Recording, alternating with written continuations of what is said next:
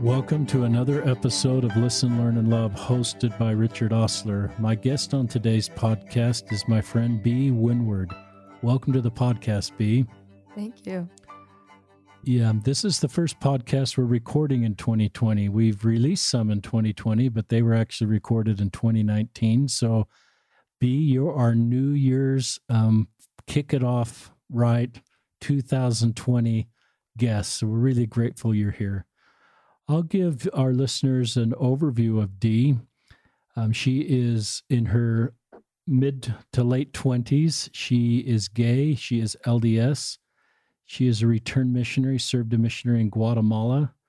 There she became friends with one of our other podcast guests, Sister Lissa Edwards, that teaches seminary at Lehigh High.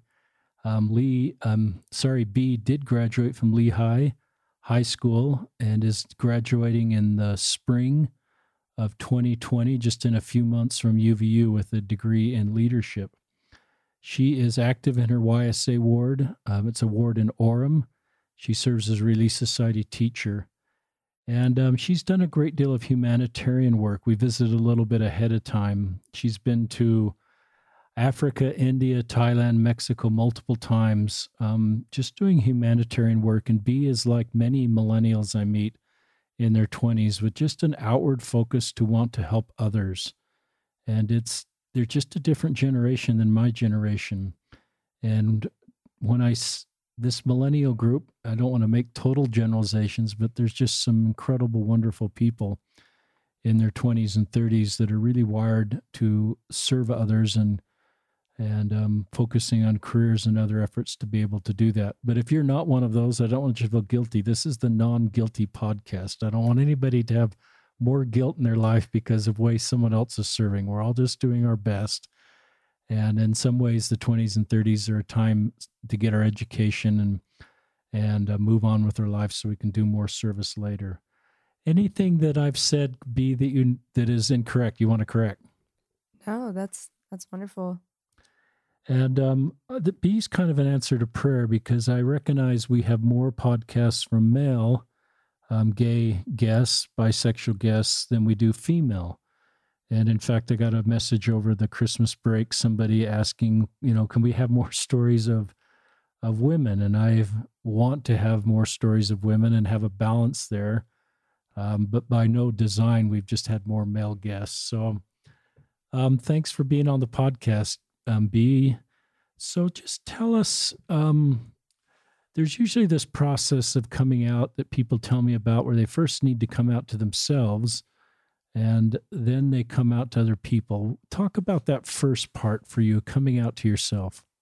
Yeah, definitely. I feel like my coming out has been a little bit different than probably most people's for a few reasons. One of them being it wasn't a surprise to many people when I started coming out to other people, but it was kind of still a surprise to me when I was coming out to myself. I was about 22. I was a missionary. I did not go at the age change, so I went when I was 21, and I was still there. And when I started realizing, like, hey, these feelings are real. This is something that's obviously not going to go away, and I need to figure out what to do with it. So I went on the mission because I tell people I went on a mission because I fell in love. Not with any person or anything as much as I fell in love with the gospel. It was the first time in my life when I was taking it seriously and actually studying and wanted to share it with people around me. And I feel very blessed to be able to do that in any way, even still. So in Guatemala, Latinos are very expressive, very compassionate and passionate people. And so it was very normal for my companions to like hold my hand as we walked down the street, or if a member was accompanying us, or even investigators, sometimes they would come and teach with us because they catch the fire and they want to go.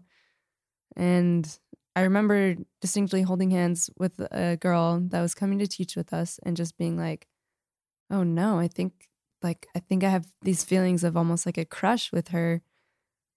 And obviously nothing happened more than like we held hands and we went and taught, and that was it. But that was really eye-opening to me as a first time of really accepting, like, okay, this is it. This is my life. And I really didn't know what that meant at the time. but just kind of slowly starting to say, okay, like these are real feelings, and trying to understand where to go from there. Thanks for just being so honest, B. It takes a little courage just to say that kind of an experience happened on your mission. I think, you didn't do anything wrong there. I think you know that. But sometimes when people have an experience like that and they feel that kind of a feeling, a crush, there's so much shame that comes with that. And they think God doesn't love them and they think they've done something wrong and they don't know who to reach out to and maybe share that with. And Right. and so most in your situation would probably keep that just to themselves, but it might sort of cycle and cycle into a sort of self-loathing and shame. And I don't know if that happened, but I just admire you saying that out loud on the podcast because you didn't do anything wrong there. And you just learned more about who you are. And and so any thoughts more on that before we move on? Um, no, I appreciate that validation. Like I can look back now and say like, yeah, I know I didn't do anything wrong. At the time it was very alarming. I remember coming home from the mission and talking to my bishop and being like, oh yeah, this is totally a phase, even though I knew that it wasn't, but I wanted him to think that. So there was definitely a lot of shame and guilt and this idea of self-loathing that even now can present itself at times. So, Yeah. Talk about before your mission, just if you walk us back to when you were in your late teens in high school, were you considering you were gay or was this not even something in your mind at times?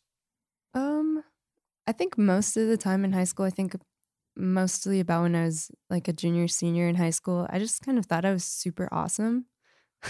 Awesome. I think Yeah. everybody should feel that way. Oh, yeah. I don't know how it really happened because teenagers don't really think that, but like I had a lot of friends. I played sports. My grades weren't great, but that's fine. C's get degrees, right? But yeah, like in high school I just kind of felt like kind of on top of a lot of things. Looking back, it makes me chuckle because even in high school I definitely had a lot of attractions towards other girls. There are a couple that I can point out that we were kind of like quote unquote dating. Um, although when I was still in high school, the most that ever happened was like holding hands or maybe like cuddling on the couch during a movie. Um, so it's just funny to me that like I couldn't recognize that in myself when it was so present.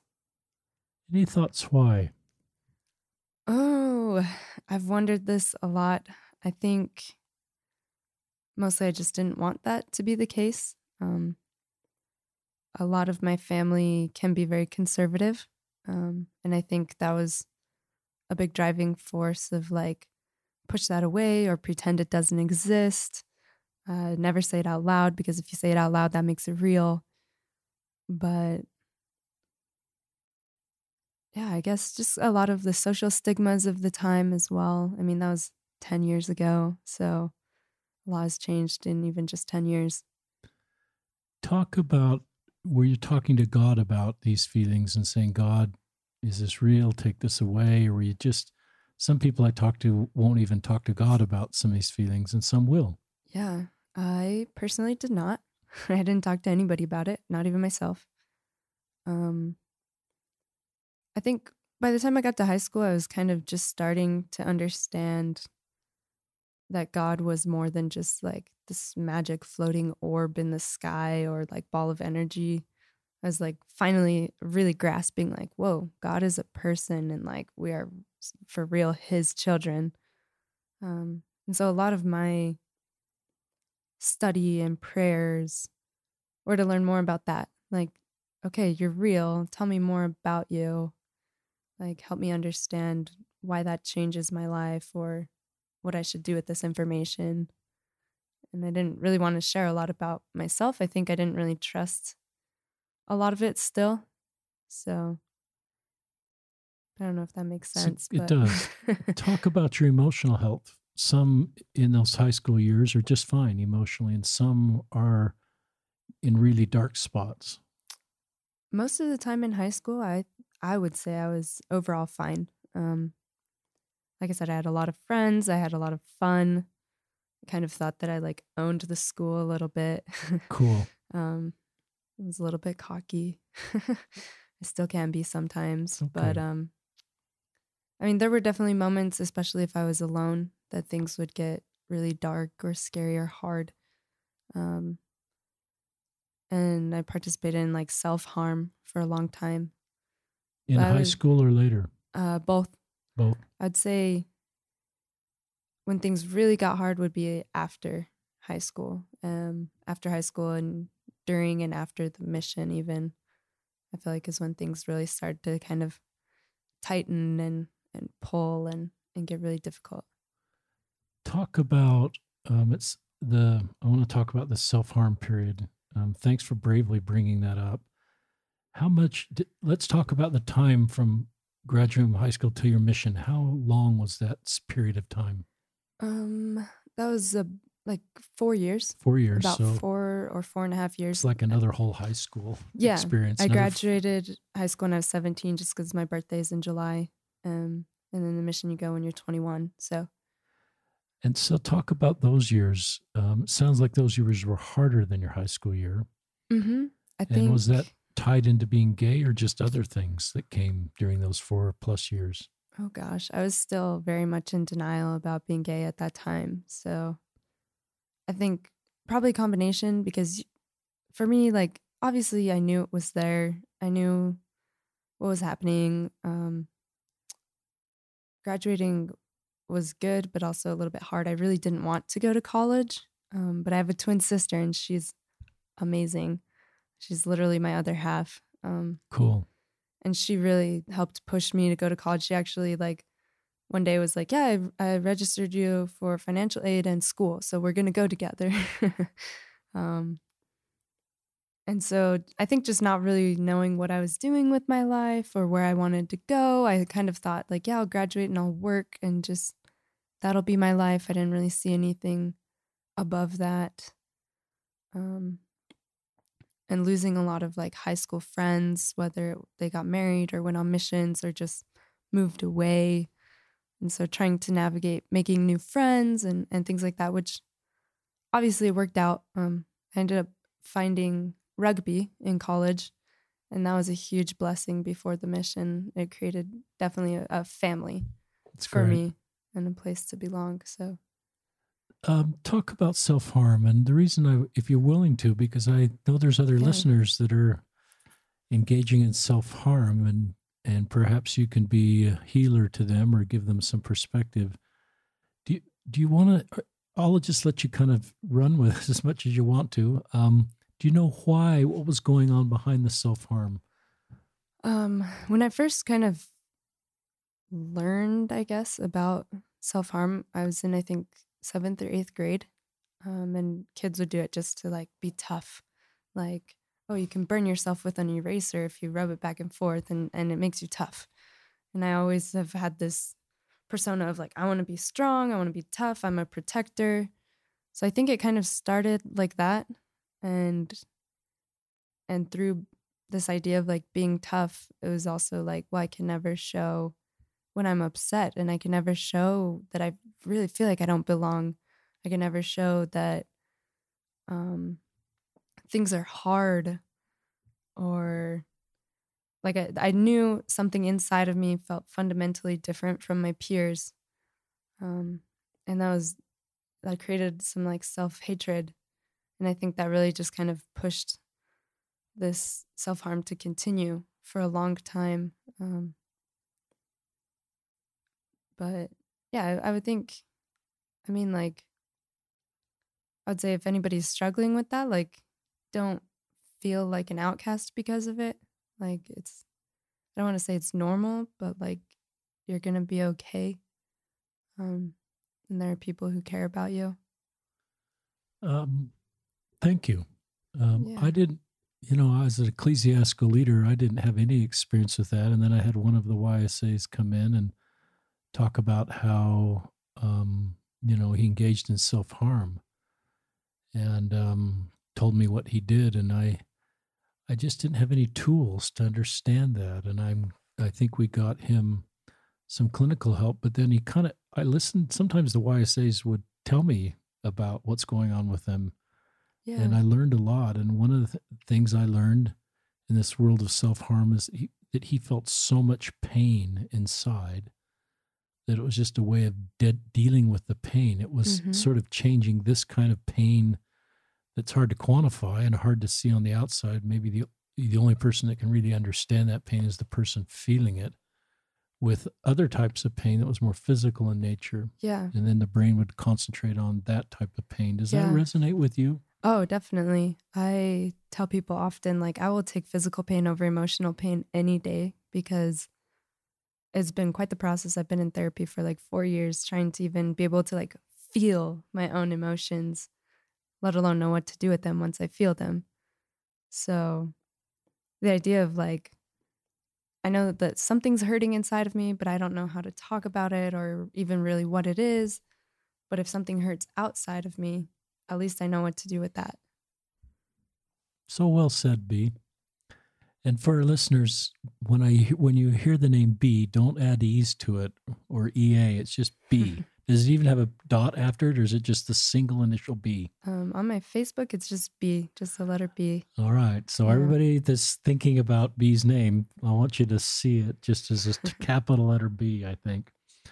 What you said was really very well said. I love the way you talked about the outside pain versus the emotional pain. And I've really tried to understand more about this space, even though I'm not clinically trained. But you said some other really insightful things, that it was kind of getting a handle on this emotional pain and understanding where it was come from, and even able to talk about it. Do you feel like part of getting over emotional pain and dealing with emotional pain is to be able to talk about it to a trusted person, and the need to sort of process that with somebody, or do you feel like you can just solve that on your own? I think it depends person to person. For me, coming from a place where I really didn't have any tools of no fault of anybody, I Right. don't think. But I didn't even have words. Like I didn't even know like my own feeling words, things like angry, sad, upset, frustrated.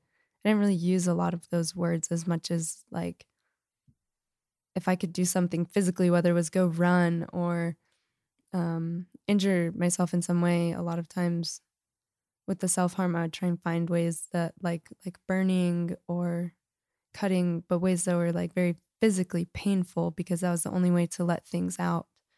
I think mostly because I just didn't have a vocabulary. So I think first, before anything else, we need some kind of vocabulary, some kind of vernacular. And then whether it's talking to somebody or writing or rapping or whatever it is that people do, like What is rapping? I don't know, like rapper on the Rapping. radio. Okay, that kind of rapping.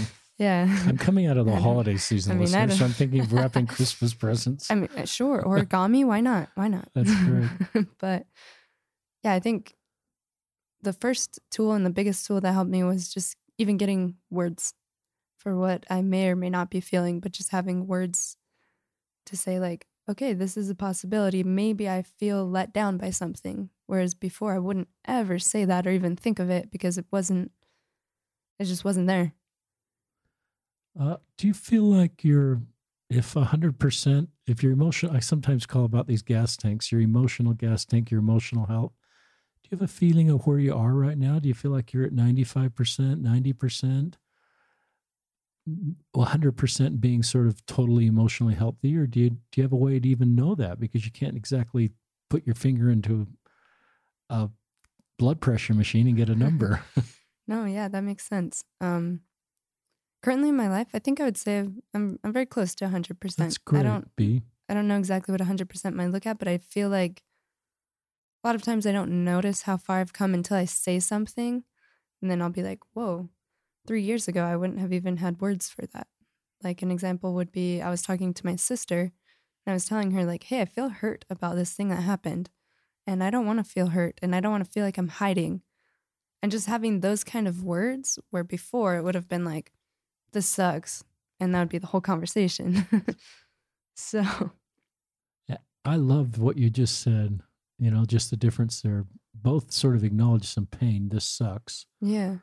But the first way you said that this hurts, and then talk about why it hurts, and sort of have the vocabulary and the tools, and And sometimes I've learned even permission to be able to feel that way. Sometimes I think people say, well, I shouldn't say how it hurts because this may not hurt somebody else. And if I vulnerably open up, the person I'm opening up to may not validate my hurt. So it just hurts more. Yeah. Validation is super important, and permission to ourselves is super important. I have a phrase that I like to think of. I say, don't should on yourself. Explain that. It's this idea of like when we add should to something, it makes life more difficult, I think, because anytime there's a should, it's basically automatically putting a blame on like, oh, well, if I should feel that way, but I don't, then something's wrong automatically. Instead of just acknowledging like, cool, I feel this way. I would like to feel that way, but we just take away the should. And it's hard. It's super hard. But the more I practice it, I see a lot more. Like, I feel like my mind opens a lot more and my heart opens more.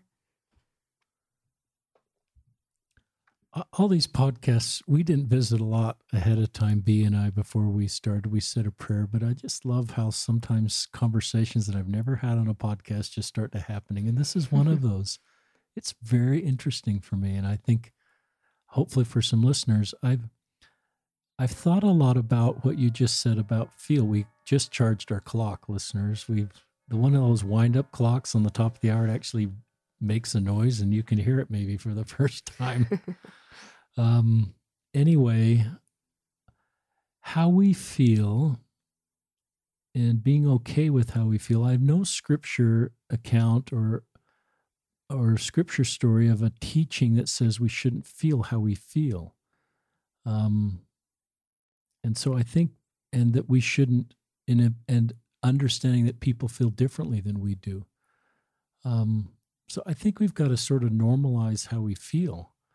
And when somebody opens up how they feel about an experience that we may have not felt the same way, I think we create space for each other to feel the way they feel, because I don't think we can control how we feel. I think we can control perhaps how we respond and how we process how we feel. And it's possible, if we want to feel different, like you just said, that we develop, that we're able to do that. So yeah, I probably would like to feel different at times about some situations I'm in. Any thoughts more on that? I mean, I feel like my mind is racing with thoughts, but no, I definitely just agree. Creating space for people and hopefully creating safe spaces for people where they can sincerely just be who they are. Talk about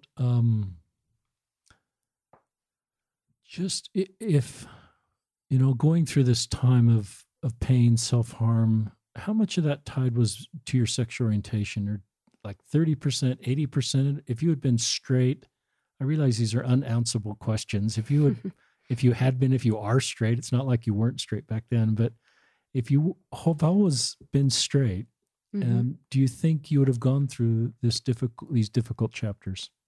I mean, personally, I feel like I've always been gay, and I don't see that going away. I agree with that. In case I just inferred something different, excuse me. I'm with you on that. But I think in the moment, I don't think I would have been able to tie any of it to sexuality, just because I was so deep into denial about that.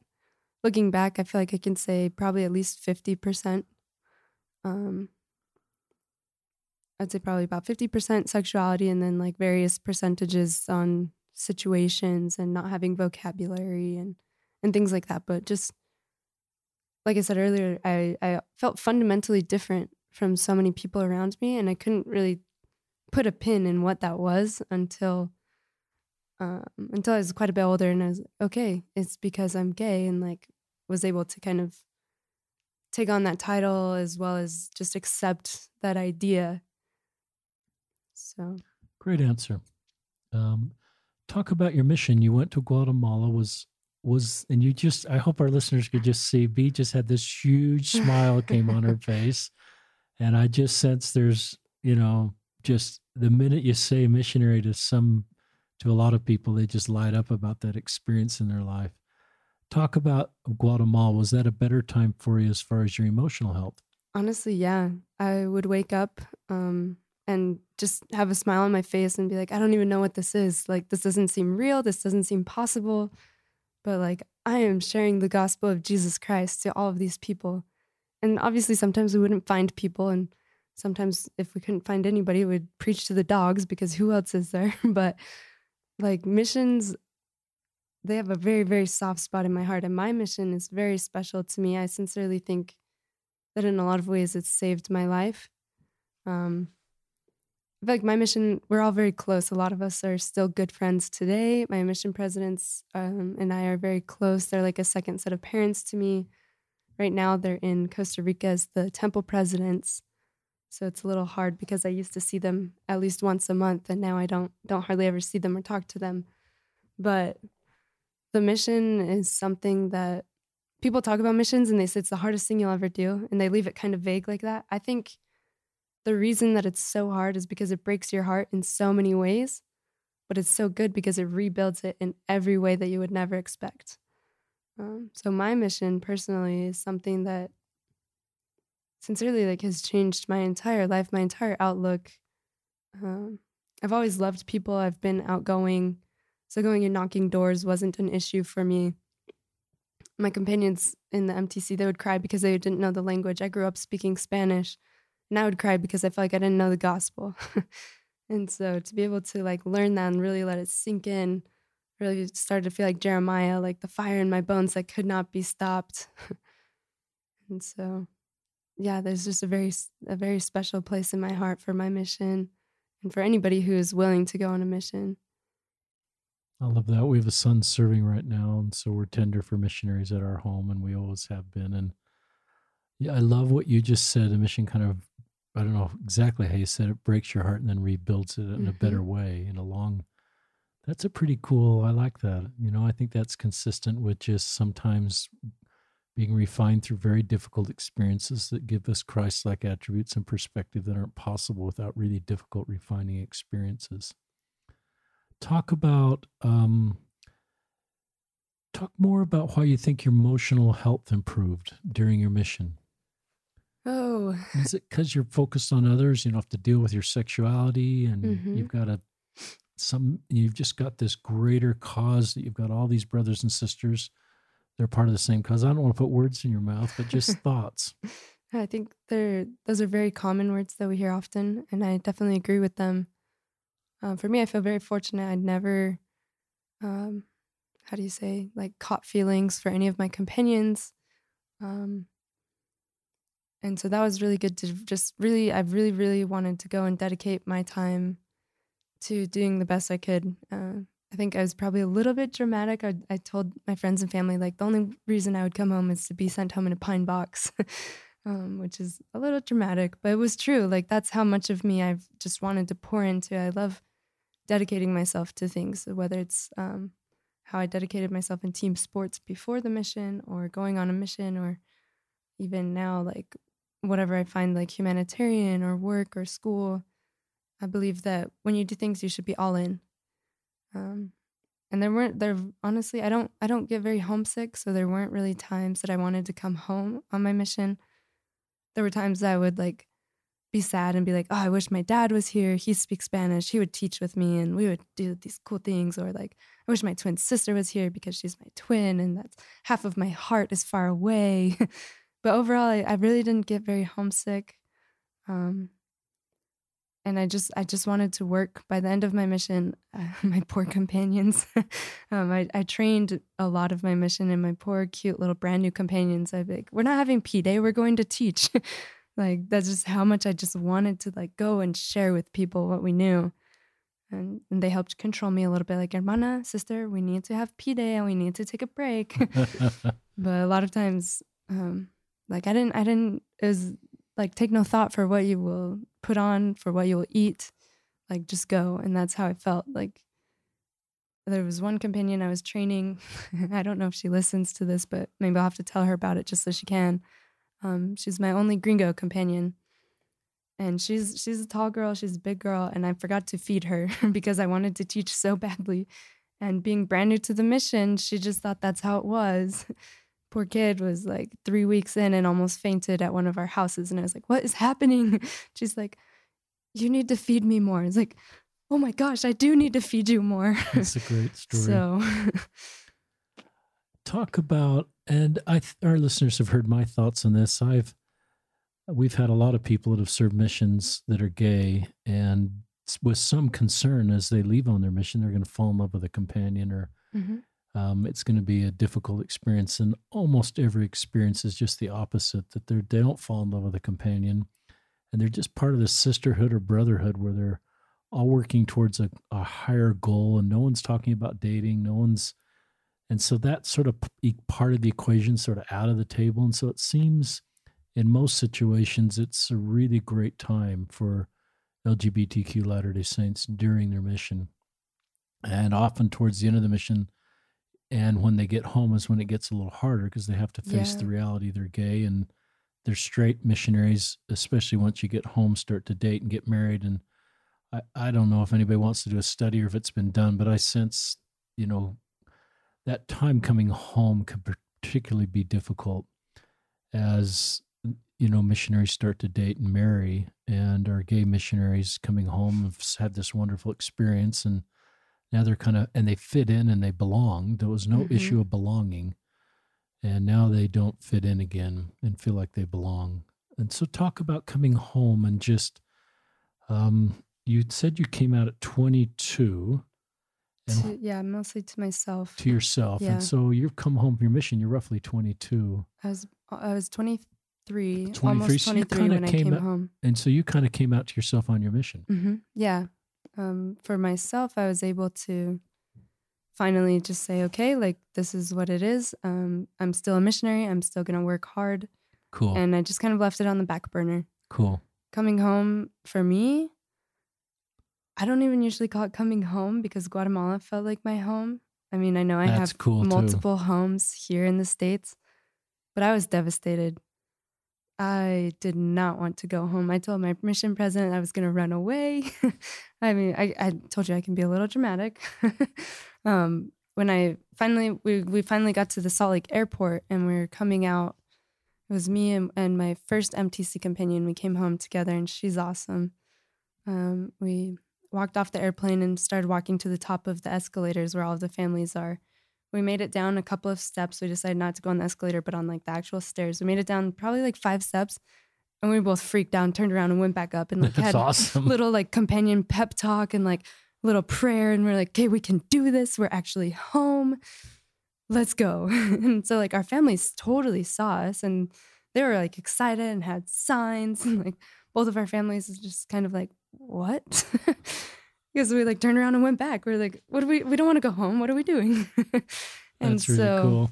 After our little pep talk, maybe took like 5 minutes, and we pulled ourselves together and went back and like saw our families. And for me, everything was totally fine until I gave my twin sister a hug. And then I just started sobbing. And it's like, I don't want to be here. Why do I have to come back? You know how much I love it, even though I miss you. Like, let's both just go together. You can come with me this time.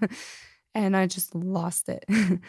And so then we're driving home in the car, and I'm from Lehigh. And so we're in Salt Lake, and they're like, what do you want to do? You want to go eat? You want to do this? And I was like, I want to go to Temple Square and be with the missionaries. So the kind people that they are took me to Temple Square and let me be with the missionaries. That's really cool. And so I saw my little tag, and the missionaries are like, why don't you have a flag on your tag? What are you doing? Because I'm not a missionary here anymore, and just like crying again. And so then they're finally like, hey, let's go home for real. Like, it's time to go. And I just remember being like so sad. And I didn't get released till the next day. So I like got home, still went to bed on time, like shared a room with my little sister because I couldn't be alone. I didn't like, they had a phone for me, but I was like, I can't have a phone. I'm a missionary. I even went to bed like in the same clothes that I came home on the airplane, and then went to the church the next morning in those clothes. And taking that missionary tag off, that like broke my heart. And just after that, probably the first like 2 or 3 months after coming home, it took a little while to get rid of the accent and speak English again. But I sincerely tried dating. I tried dating men. I would go on anywhere between like 1 and 6 dates a week for like 3 months. And I was just super, super miserable. The only times I felt like I was like mostly happy was when I could see my friends from my mission that were also home. And they would talk about like, they would have their little like quote unquote girl talk, like, I want to tell you about this boy. And just like, I don't want to talk about boys, but whatever. If it means you're going to talk to me, then we'll talk about it. um, but just being so like out of place, like how you talked about really belonging in the mission and not belonging afterwards. Like that was very stark contrast for me. Um, and then around that time, probably like 3 or 4 months after, I met a girl and we started dating, and it was the what I thought was the best thing in the world. um, and I don't know that there are a lot of people even in my family that know this story. I don't know who is or isn't going to listen to this, but we started dating, and like we dated for probably like 2 or 2.5 years. And like honestly, it was awesome. Like I was like, hey, this is what it's supposed to feel like. This is finally like I'm in my groove. This is how it's supposed to be. This is what they're talking about when they say come home and fall in love and get married.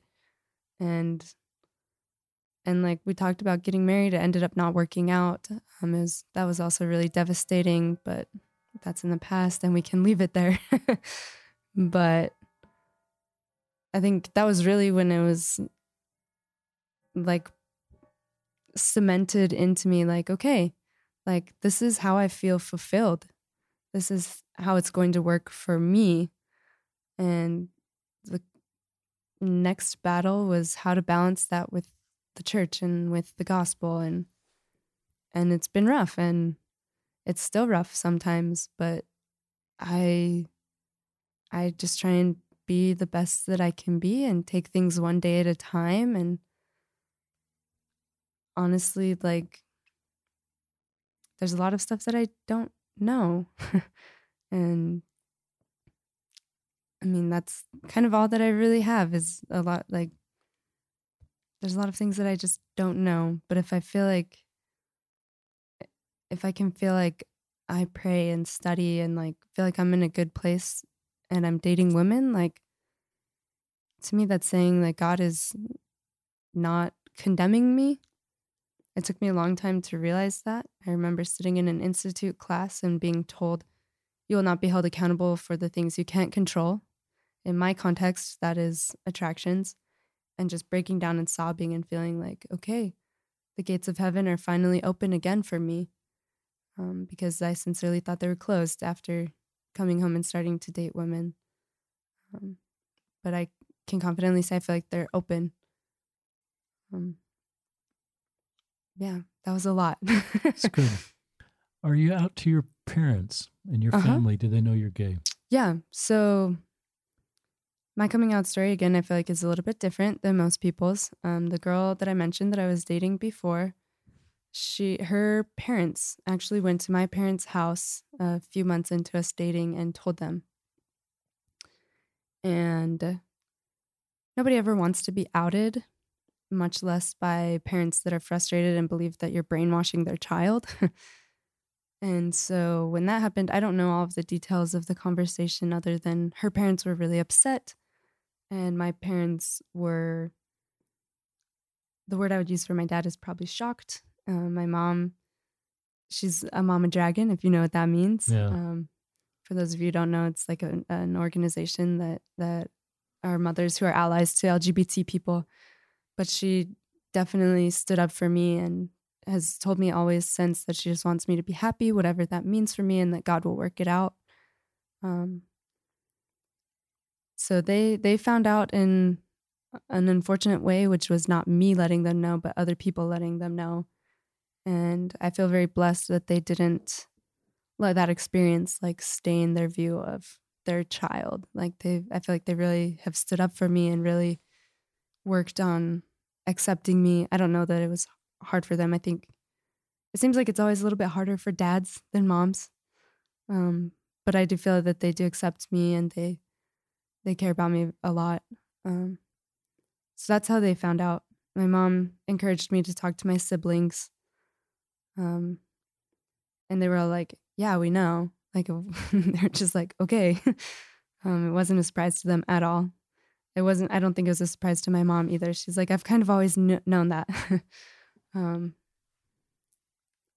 It's kind of funny because she kept journals for us when we were small children. And when I was like around like 3 or 4, I told her like, Mom, when I grow up, I'm going to marry a woman at the age of like 3 years old. So, Wow. I mean, she knows. She's a mom. Moms know.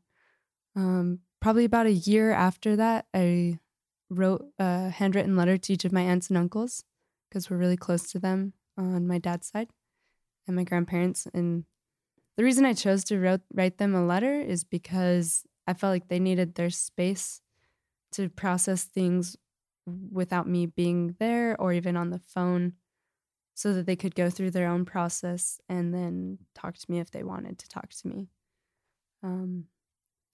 My aunts have reached out and said, like, we love you no matter what, along with a couple of my uncles. But overall, most of the time, it's just don't ask, don't tell. So we don't really talk about it in our family, which to me is a little unfortunate because I would like to be able to talk about something that is a big part of my life. But like, I just kind of leave that up to them. Thanks for sharing more of your story, B. And as our listeners know, I'm writing a book, and one of the chapters, I think it's a chapter about burdens and things we say that add burden to our LGBTQ members. And one of them is the one you just touched on: is once you're out, let's don't talk about it. And I think, and I've asked parents to respond to that in LGBTQ, and one parent responded with a really thoughtful thing. It's sort of like, if we're LDS, we're encouraged to be LDS. We're encouraged to talk about it. We're encouraged to share our experiences. We're encouraged to take on that label. And that's part of our identity as LDS, and we talk about it. And to sort of say this other identity that you have as gay, that's a part of you and something that's important to you, we don't want to hear about that. Some parent just pointed out sort of that, and it helped me to better understand why people need to talk about it if they want to. Yeah. And I think we need, that's why I admire you being on the podcast right now, because I think we need to learn to talk about, people's sexual orientation. And I think our listeners probably understand this. If you're straight, you sort of talk about it by default. You talk about who you're dating, and in this Definitely. heteronormative culture, that's a vocabulary term someone introduced me to. Straight people do come out all the time. They talk about their crushes. They talk about who they're dating. My wife and I went on a trip together. And so, we're sort of talking about it just by living our lives. And I recognize that LGBTQ people, if you talk about it, we sort of say, oh, you're just trying to rub it in our face, or, and so it adds to your burden versus our ability as Latter-day Saints to better meet your needs and try to create space for you. Talk about why, even though you've dated women, and why you stay in the church. Because some would say, well, you should leave the church if you're dating women. Yeah. People have talked to me about that. And to me, they're not mutually exclusive things. And to me, they're equally as much a part of my life and my heart, like the church and the gospel, as well as being gay and being in the LGBT community. And I think maybe in some ways I'm quite a bit different than a lot of other LGBT people just because of that. A lot of people don't want to stay in the church, which is unfortunate. I feel like a lot of times they feel rejected or pushed one way or another. And I don't think that's the purpose of the gospel. So for me, just knowing that the God that I believe in sincerely loves me and he truly knows me. And that is something that sometimes I do have to be reminded, but not too often. I feel I'm very blessed with that testimony. I've noticed in my ward that is a question that comes up a lot is, how do I know that God knows me? How do I know that God loves me? And it's a hard question to answer. And it's a hard question to ask. So I feel very blessed to feel very strongly that God does know me and he loves me. And w- I don't know, like Do that's you kind wish of, you could give up one just to create, because some have talked about it, it's a double bind hmm where you've got a belief in our church and a real deep testimony of our church, and the other double bind is you're gay. And you'd love to spend your life with somebody and not be alone, which hmm to me is a legitimate hope. Um, and I had the same hope when I was dating at your age, but I didn't have the double bind. right. I didn't have to choose. Do you sometimes wish you could just give up on one and leave the double bind, You know, or are you willing to just kind of stay in this ambiguity and say I'm not willing to give up one because they're both a part of me? I think if you would have asked me a couple years ago, I would have been willing to give one up. But right now, where I'm at in my life, I don't feel like I need to give either of them up because I feel that if God wants us to be the most that we can be, then I need both of them. Um, and maybe that's just because I can't really imagine life without being gay or without the church. But especially just, I don't know, being able to fulfill whatever it is that my purpose in life is, which is kind of difficult to say because I don't know that I necessarily believe like every person has only one purpose in life. We have multiple purposes. But I do feel that part of who I am and what I should be doing is sharing with other people. Um, and I don't feel that I would be able to do that in the same capacity without both of these things. That's a good answer. I just recognize the complexities of your situation. And my heart just goes out to you and my other friends that are sort of faced with impossible choices. Uh, Tell me about, are you out in your ward? Are you out to your bishop? Yeah. Yeah. So, to my knowledge, my whole ward knows. Maybe they don't, but I think they do. At least most of them. We have a lot of new people now, It's hard. so Yeah. lots of turnover in the singles ward. My bishop definitely knows. The Elders Quorum president and Relief Society president definitely know.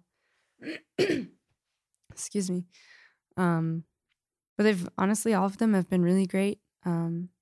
I've had a few people approach me like, "Hey, I have friends that are gay or LGBT or whatever the thing is, and I want to know how to be like a better friend to them." Cool. How does Which that make is, you feel when someone asks that question? I think it's awesome. I think it's amazing that that love can exist and that so many people are willing to share it.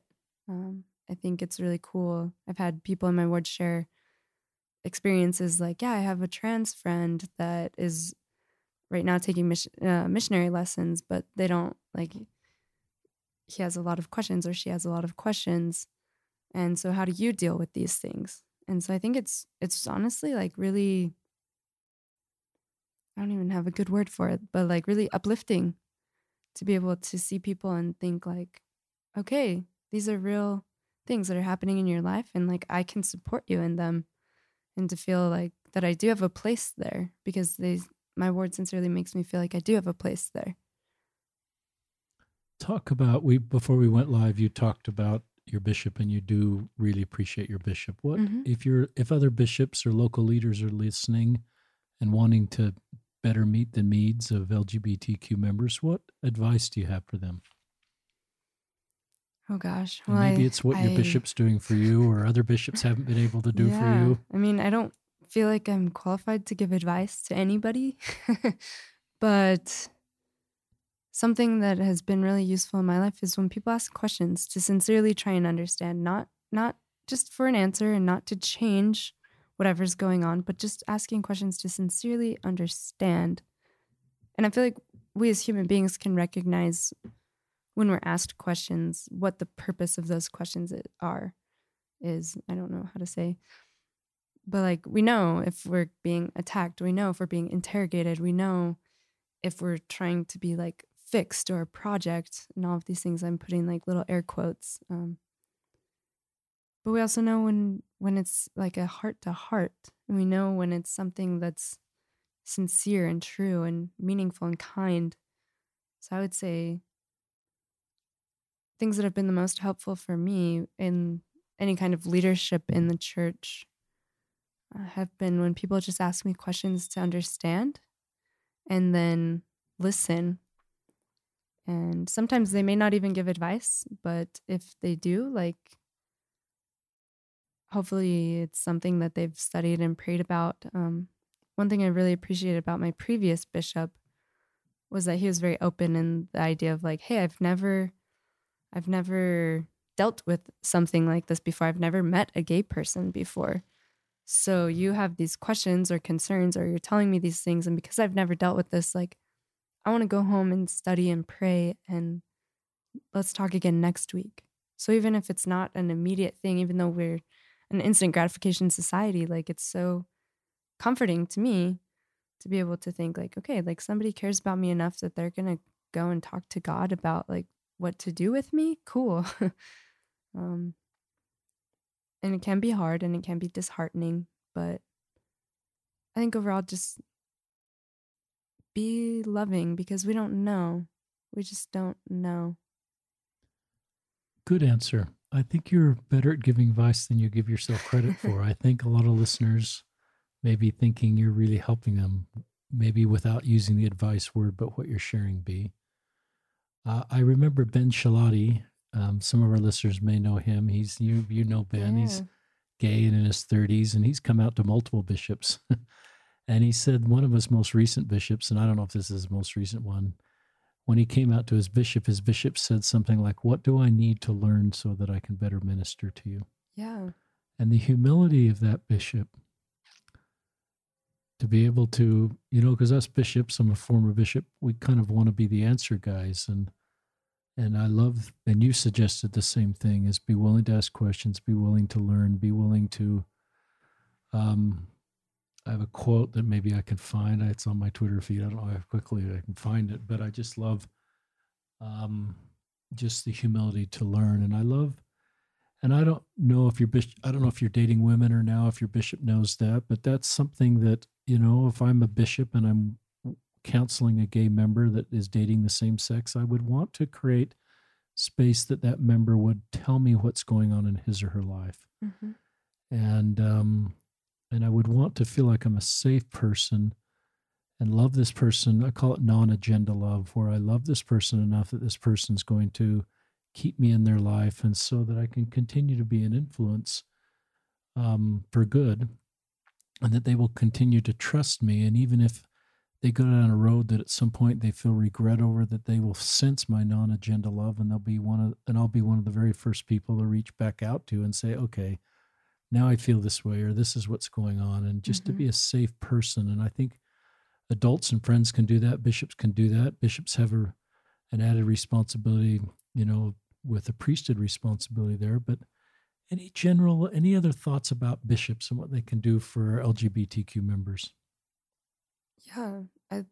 Excuse me. I love what you just said about like non-agenda love, and just, I think about the bishop that I have right now, and he is honestly wonderful.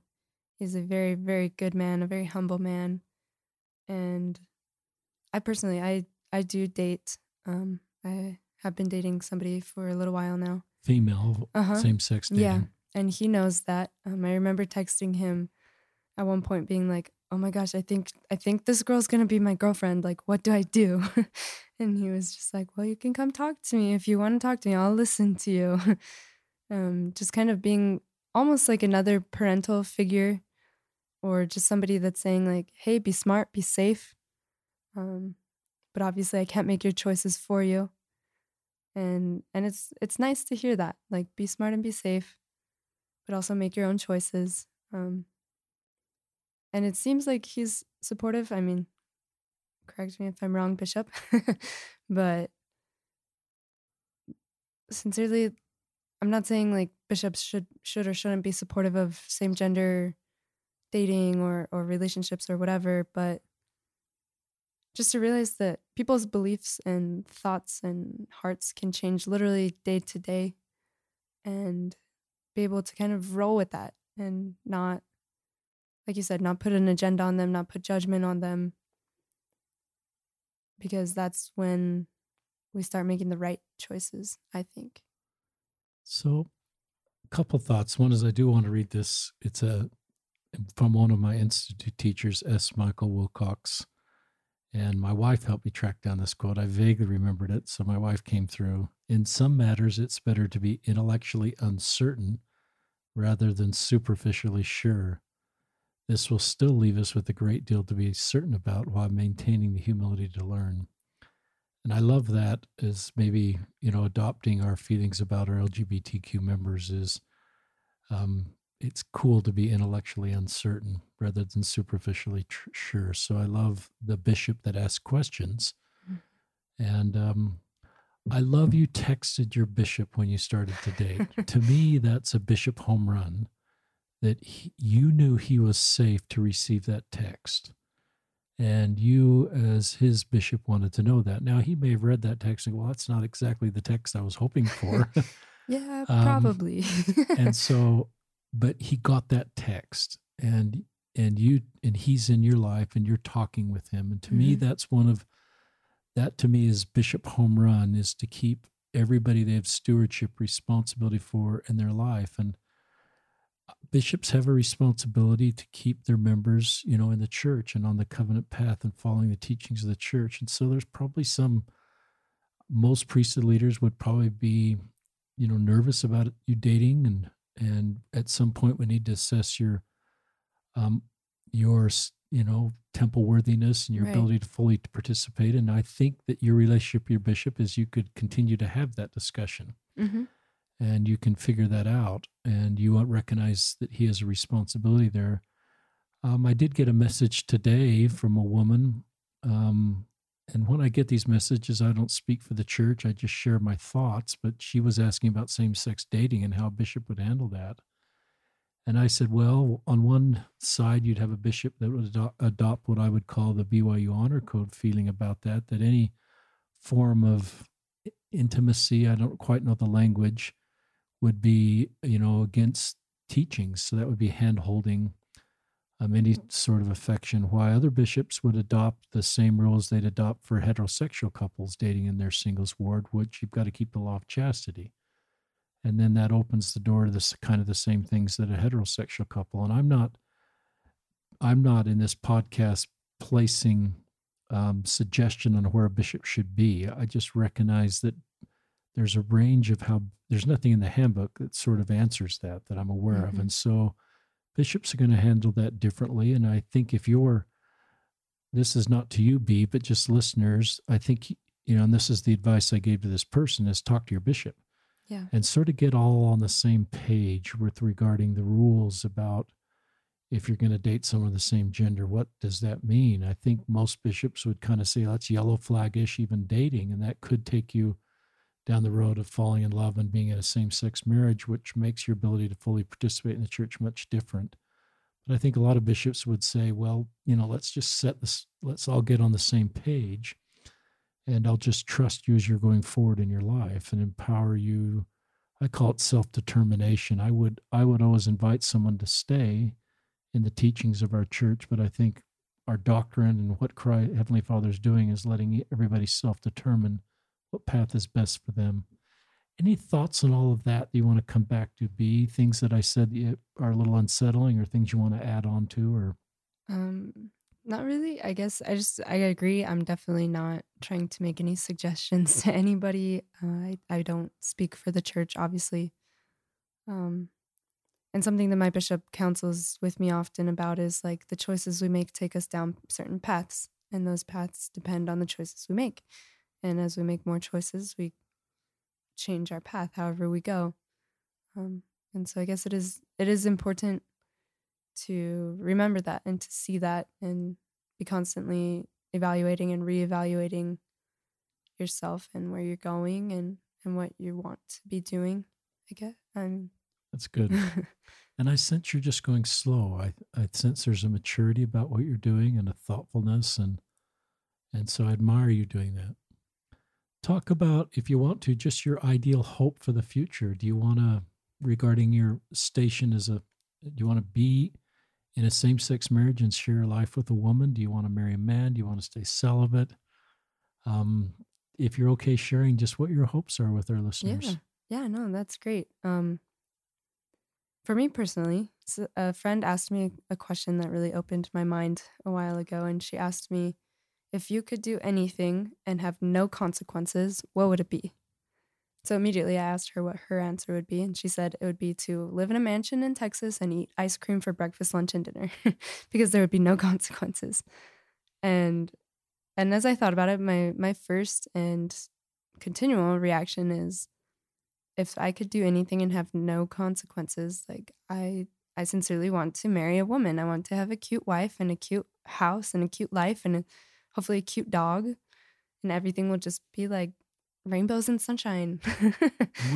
Would you um, be in the church if you could choose any option? I think yes. Like I personally can see myself always going to church and always praying. Not to say that that won't change, because I don't know if that would change or not, but I don't see it changing. I mean, I've been dating for years now and it hasn't really changed. Um, I also tend to say, like, I think that God can do anything, so I don't ever close the door completely on like marrying a man and being in that kind of relationship, but I don't really see it working out for me or being happy for me.